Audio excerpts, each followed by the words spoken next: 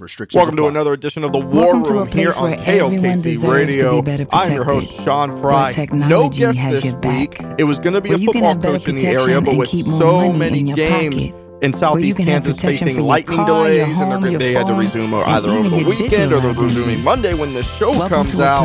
I decided, hey, let the guy focus on his team. A lot of teams facing either short weeks or weird weeks with all the lightning. It was certainly a circus on my end trying to get everything done on Friday night deadline at the Parsons Sun. So it's just going to be me today. I've got a few things I want to talk about, and let's talk about football right off the rip. Football season is back. If I wanted to be adopted, and I saw myself at Lebec County on Friday night. I was down in Altamont to watch them play Pittsburgh. Lebec County lost to Pittsburgh 28-0. That game was called at halftime due to just increasing lightning delays. The lightning delay hit right as the game got to halftime, and both coaches and administrations eventually got together after several delays. It was around 9:30 at night when they came together and said, all right, we're going to call this game and not reschedule it. Big thought process there. After talking with Sean Frye, was that it's the first game of the year. It's not a district game. We can't keep sending the kids back out to try to finish the game at night, and there's no reason to bring them in here on Monday for a short week. So they called the game at halftime. Probably a smart move there. On Lebec County's side, Kendall Holtzman made his debut at quarterback, a sophomore, and he looked good at times. He looked like it looked like that Lebec County is willing to spread the offense out a little more, and I think that's what Sean Frye likes. He likes an air raid style, and it looks like that's the kind of style that Lebec County's going to roll with this year. But he's still young, he's still growing, and Holtzman's certainly a work in progress. But it seemed the potential was there. I'll be interested to see what they look like when they face their 4A peers. They've got Winfield this week. Again, another game in Altamont. It'll be interesting to see what they look like. The game I will be heading to Monday, the day this episode airs, is Parsons versus Anderson County. Parsons leading Anderson County 7-0 with just over 3 minutes left in the first quarter before that game got hit with a lightning delay at Mobile Park, and that game was forced. It ended up being paused for the night, and it will be resumed Monday night, 5 o'clock at Mobile Park, no admission, and Parsons holds possession of the ball at midfield. Jamarion Washington had a touchdown run to the Vikings. That is how they hit the scoreboard. And Anderson County, their offense struggling against a much improved Parsons defense from what I watched. They have not registered a first down yet. The Vikings looking good in their first 9 minutes of action. We'll see if that holds over throughout the rest of the game, and we will find out Monday. But Jeff Scheibe, head coach of the Vikings, certainly has to be happy with what his team looked like coming out of the gates against an Anderson County team that blew them out a year ago. So make a pledge. One game that was particularly interesting to me was Erie-Cherryville. Erie wins that game over Cherryville 16-15. Those are Tri-Valley League rivals, but they're in different districts, different classifications. Erie is 2A, Cherryville is 3A. But I knew that game would be competitive. Erie is a team that's ticking upwards a little bit, but they're still down. And Cherryville, they have an uphill battle to be as diplomatic as possible facing this year, especially just when during you were a very little tough kid and district you thought in about Class what 3A, you wanted to be, with Parsons and was at the top of Columbus your list. and Galena and Caney Valley, and then you throw back to Springton there as well. Erie defeating Cherryville 16-15. That game had 3 separate lightning delays and a power outage. The lights went out at one point of that game, and they still finished it Friday night. It wasn't until playing a different role 11 every time the bell o'clock, closer rings. to midnight, when that game finally ended.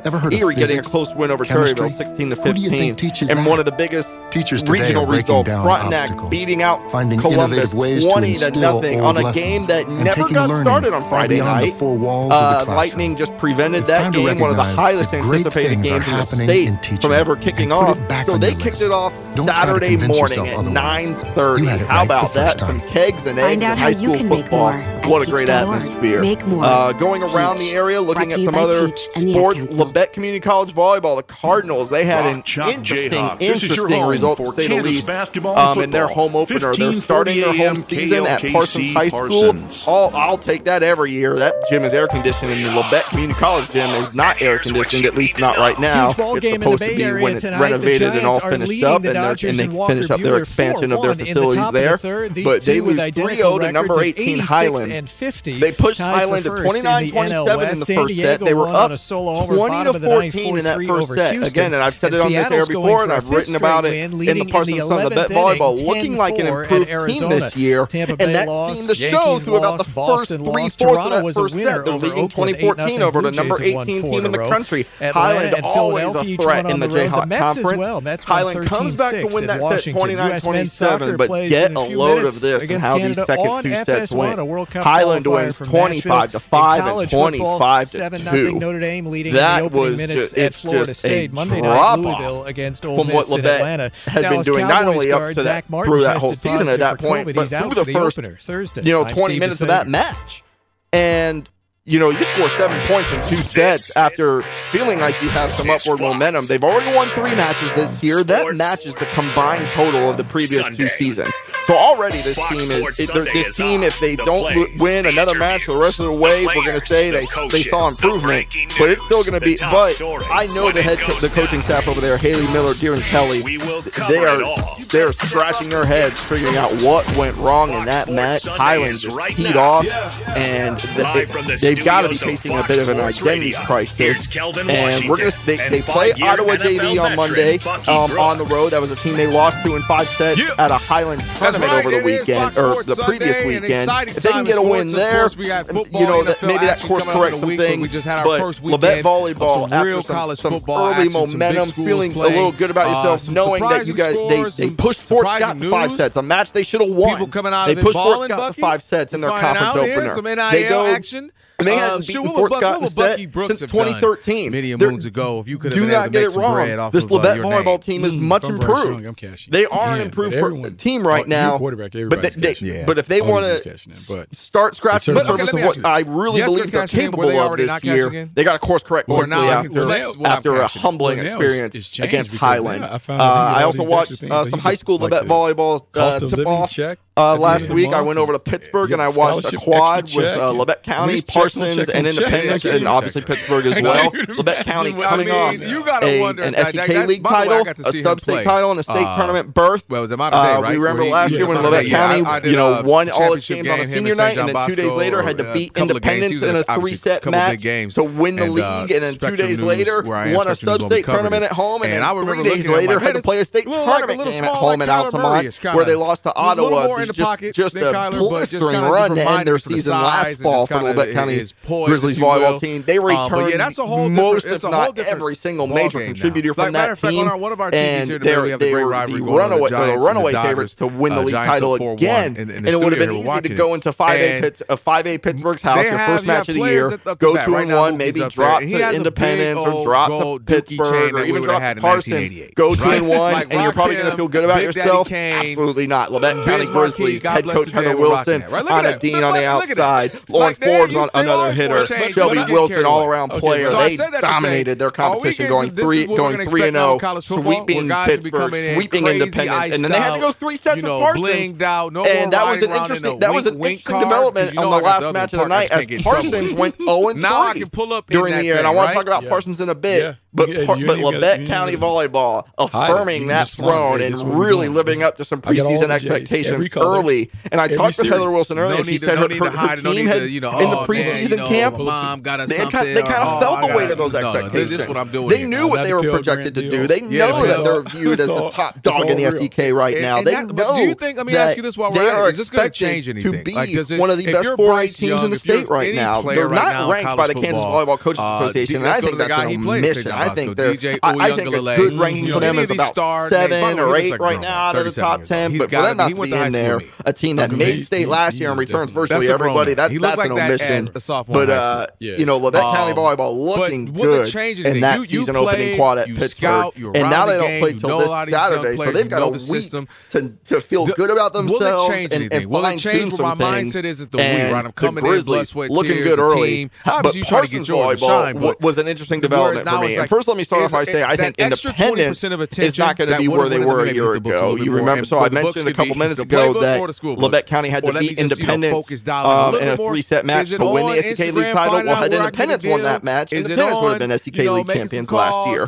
So Independence was right on pace with Labette County last year. The two ended up playing in that sub-state championship a couple days later. Well, now, but then Independence did not look like the same Independence against Lebec County. That was their first match of the year. This year, that first match at Pittsburgh, I thought Parsons would have gone in there based on what I saw in the first match, and I understand that is a small sample size, and even that whole night is a small sample size for how this season will unfold. But watching Independence play, watching how Parsons played against Pittsburgh in their first match, they lost in 2 sets. I think Parsons is going to get this win over Independence, and then they might give Lebec County some problems.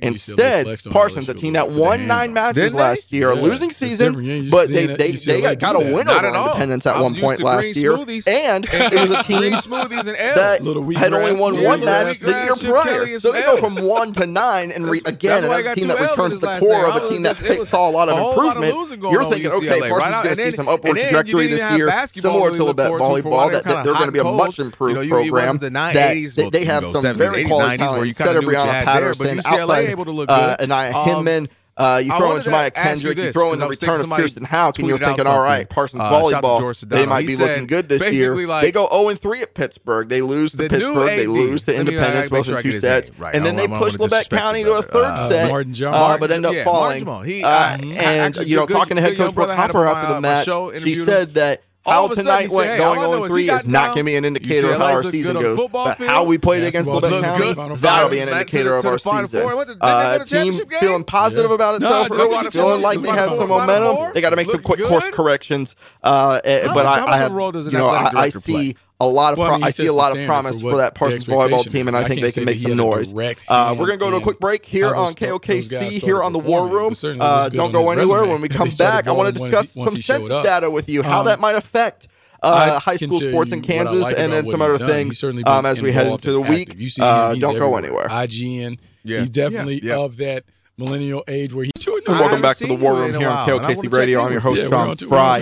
As I mentioned at the A segment of the show, one thing I want to talk about the lead off this B segment is how the U.S. Census data from 2020, which was just released within the last month or so by the country.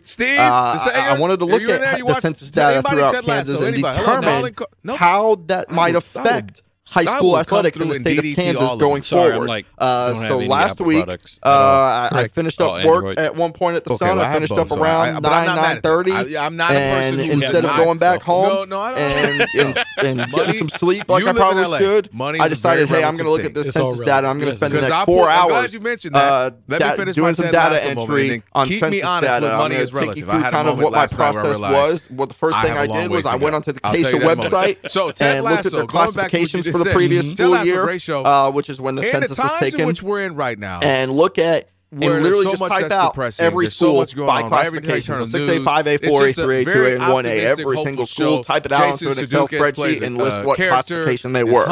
Then I took that list and cross-referenced it with a list of schools in the state of Kansas by county. Really, really funny. And what I did was I went county by county and wrote out which county each school is in. So obviously in the county of Lebec, you'll have Parsons High School, Lebec County, Oswego, Chitopa. In the Oscar County, you've got Chanute, Erie, St. Paul. I know I'm missing one, maybe, but I mean, Vegas. That's just an example. So I wrote out each county that each school was in. Real quick, we're gonna get some more. I went to the U.S. Census data by county in the state of Kansas and figured it and typed in what percentage either decline or growth that each county in the state of Kansas experience, and type that number in with each school. So to give you I'll pull up the spreadsheet that I had that I actually had typed up, and I will give you the first example. Iola High School, a Class 4A high school in Allen County. Allen County experienced a 6.3% decline in population. So that's just one school. I did it for all 350 plus. I just wanted to see what that data showed me, and I'm going to give you my initial observations and maybe draw some conclusions as to what that might mean. I'm also going to be doing some more reporting on this for the Parsons Sun and talk to some people that might have some answers to what this all means. And honestly, a lot of these trends are just something that's been going on already. I gotta go. Some of my initial observations were that 136 schools out of just over 350 reside in counties that experience population growth. And the vast Johnson and Sedgwick counties represent a lot of that. 215 schools reside in counties that experience population decline.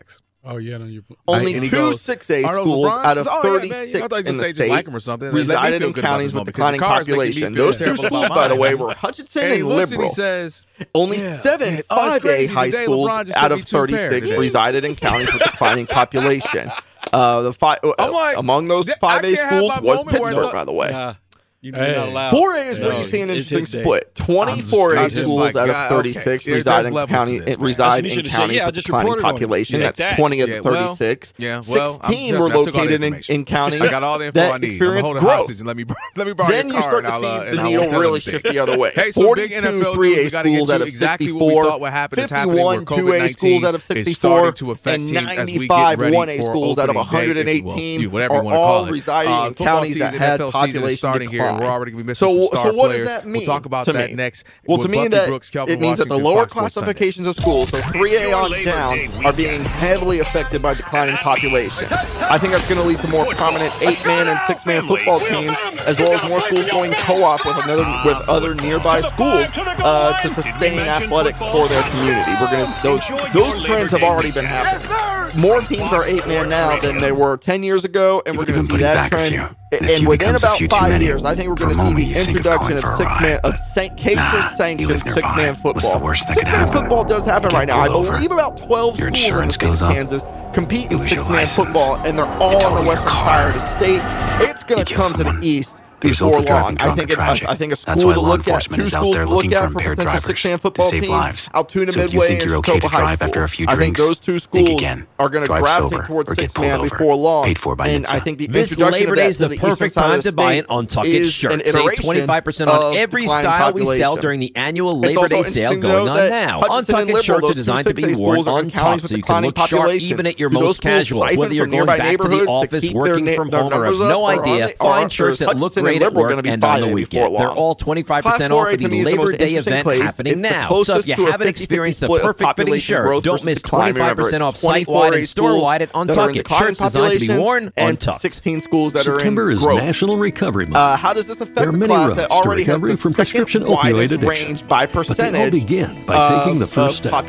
School populations. You can get started by reaching out to family, friends, or a healthcare professional for support. 4A school and the highest populated school. The only bigger gap in any class is class 1A. But that is fueled by the fact that there are schools listed in Class 1A by KSHA that literally have 10 kids. I don't think those schools compete in athletics. So, after 100 years of working in, living in, and supporting communities across America, you're going to see Lowe's more of a understands polarization. firsthand the You're going to promise of see, possibility. almost That's an why, as part of erasure its centennial of the celebration, quote-unquote middle Lowe's class is in Class committed 4A. to giving back to Whereas 100 you're going to have schools that communities hover in a around big 3 way. to 400, thousands of and then you're going to Lowe's almost has announced the 100 communities where we hope to make an impact, 700, and even maybe along the 800 way, range. inspire others And in Class those communities 4A to give is at back to. risk To in learn the more next about 10 the years or community so, in my projects that have been opinion, selected, of visit really falling Lowes.com/100hometowns and follow us at #100. into a place where those highest populated schools are just going to dominate. And I'm not just talking about the private schools. I'm not just talking about Bishop McGee. I am talking about the Andales, the Pipers. Those are highly populated 4A schools. Those are among the highest populated 4A schools in the state. And they're just going to keep dominating and dominating and dominating if they stay in 4A. And schools like Labette County and Parsons and even Chanute and Independence and Coffeyville, they may have some reckoning to do as to how does 4A treat them, and Keisha has to figure out, do we reinstitute a split in 4A? I don't know what the answer might look like, but 4A is going to be really interesting as these population trends continue, as the census tells us. What are you feeling? One other thing I wanted to jump on before I send you all on your merry way, one thing that was interesting to me that popped up, and I'm going to pull that up here on my web browser real quick, is the news came out that Baylor women's basketball are not alone. The Baylor women's hoops team, they're dropping the lady from the team nickname. So it's no longer going to be the Baylor Lady Bears. It's just going to be the Baylor Bears. And This is a trend of dropping lady and dropping, the Lady Vikings or the Lady Grizzlies or whatever, the Lady Bears in this case. That this is why you work a second I am job. supportive of. This is why you learn to fix things yourself. Let me read you a statement from the school. It said Baylor women's basketball has solidified itself as one of Baylor's most remarkable and celebrated programs, while the use of Lady Bears is still very much a part of the program's decorated history. In an effort to be more consistent with the current nomenclature of the other 18 Baylor sports programs, the team will be now referred to simply as the Bears. This evolution is unique in that it creates consistency among Baylor teams while also highlighting the individual sport and contributions of its athletes and coaches. And then I'm reading from an ESPN report. The use of lady with sports teams has been a divisive issue over the years, and many programs have used it in the 1970s. In the early days of women's college athletics, got rid of it, some as early as the 80s. The vast majority of colleges no longer use it for any of their women's teams. The only Big 12 women's team that still uses lady as part of its nickname is Texas Tech, which goes by Lady Raiders. Oklahoma State uses Cowgirls for its women's teams, as the men are the Cowboys. Area weather forecast calls for mostly clear skies as we get down to 65 degrees for the daybreak low. A very light breeze out of the south. Get ready for another beautiful lake day to round out the holiday weekend. Sunny skies for Labor Day, 87 degrees for the afternoon high. And again, a very light breeze all throughout the day. Tuesday will warm up to the low 90s with sunny skies, but Wednesday backing right back off to the low 80s with still plenty of sunshine. I'm meteorologist Jared Cerullo for Variety 93.5 and Fox Sports 106.7 KOKC Parsons. And they cited a study and Vanderbilt University lecturer who taught a class on race, gender, and sport. That professor said, quote, "It does seem to be more common in the South. It's built on the history of the gender divide, but now it has to be more of an awareness of gentlemen versus ladies and more awareness on the roles that women have played historically." When I read this, I actually made a decision about in 2015, 2016 to do away with ladies from my recaps in the Parsons Sun. No longer did I refer to teams to Lebec County as the Lady Grizzlies or Parsons as the Lady Vikings or anybody. I just did it. I didn't announce it. I didn't put it on Twitter. I didn't write a brief about it. I just started doing it. And I don't know if anybody noticed, but I got zero feedback negatively on the issue. And about 2 years after it, somebody came up to me and said, "You don't use lady anymore, do you?" And I was like, "Nah, I got rid of it. I stopped doing it a couple years ago." And they were like, "I like it." Real quick, we got a lot of football to talk to. And that was just a random person in public, by the way. So, I don't know why I made it 37. Not a minute, not 30 seconds. How much of an affirmation that was to the decision I made, I don't know. But what I can tell you is that I believe that normalizing and equalizing just a simple thing like mascot names can be a step forward in progress. We don't need to differentiate between lady and normal. Why don't we call it why don't we call them gentlemen Vikings or the man Vikings or whatever? You all watched the NBA finals and throughout the playoffs. That differentiation, I just was like, let's just get rid of it. And to me too, you look at a school like Lebec County, the girls basketball program's been way better than the boys basketball program since I've been here, and I got here in 2014. They've been way better since then. So, to me, before you want to get the actual facts. I don't understand the differentiation, especially if it goes against what the current trend is.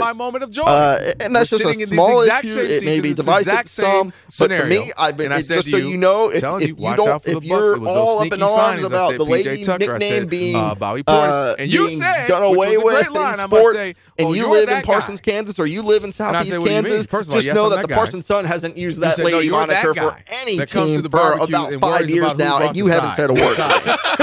So, relax. You call Bobby Portis the baked beans. That'll do it here on the War Room. Very excited to see what this week looks like. I get to cover some Monday football, and then I get to cover Friday football, and I get to cover things in between.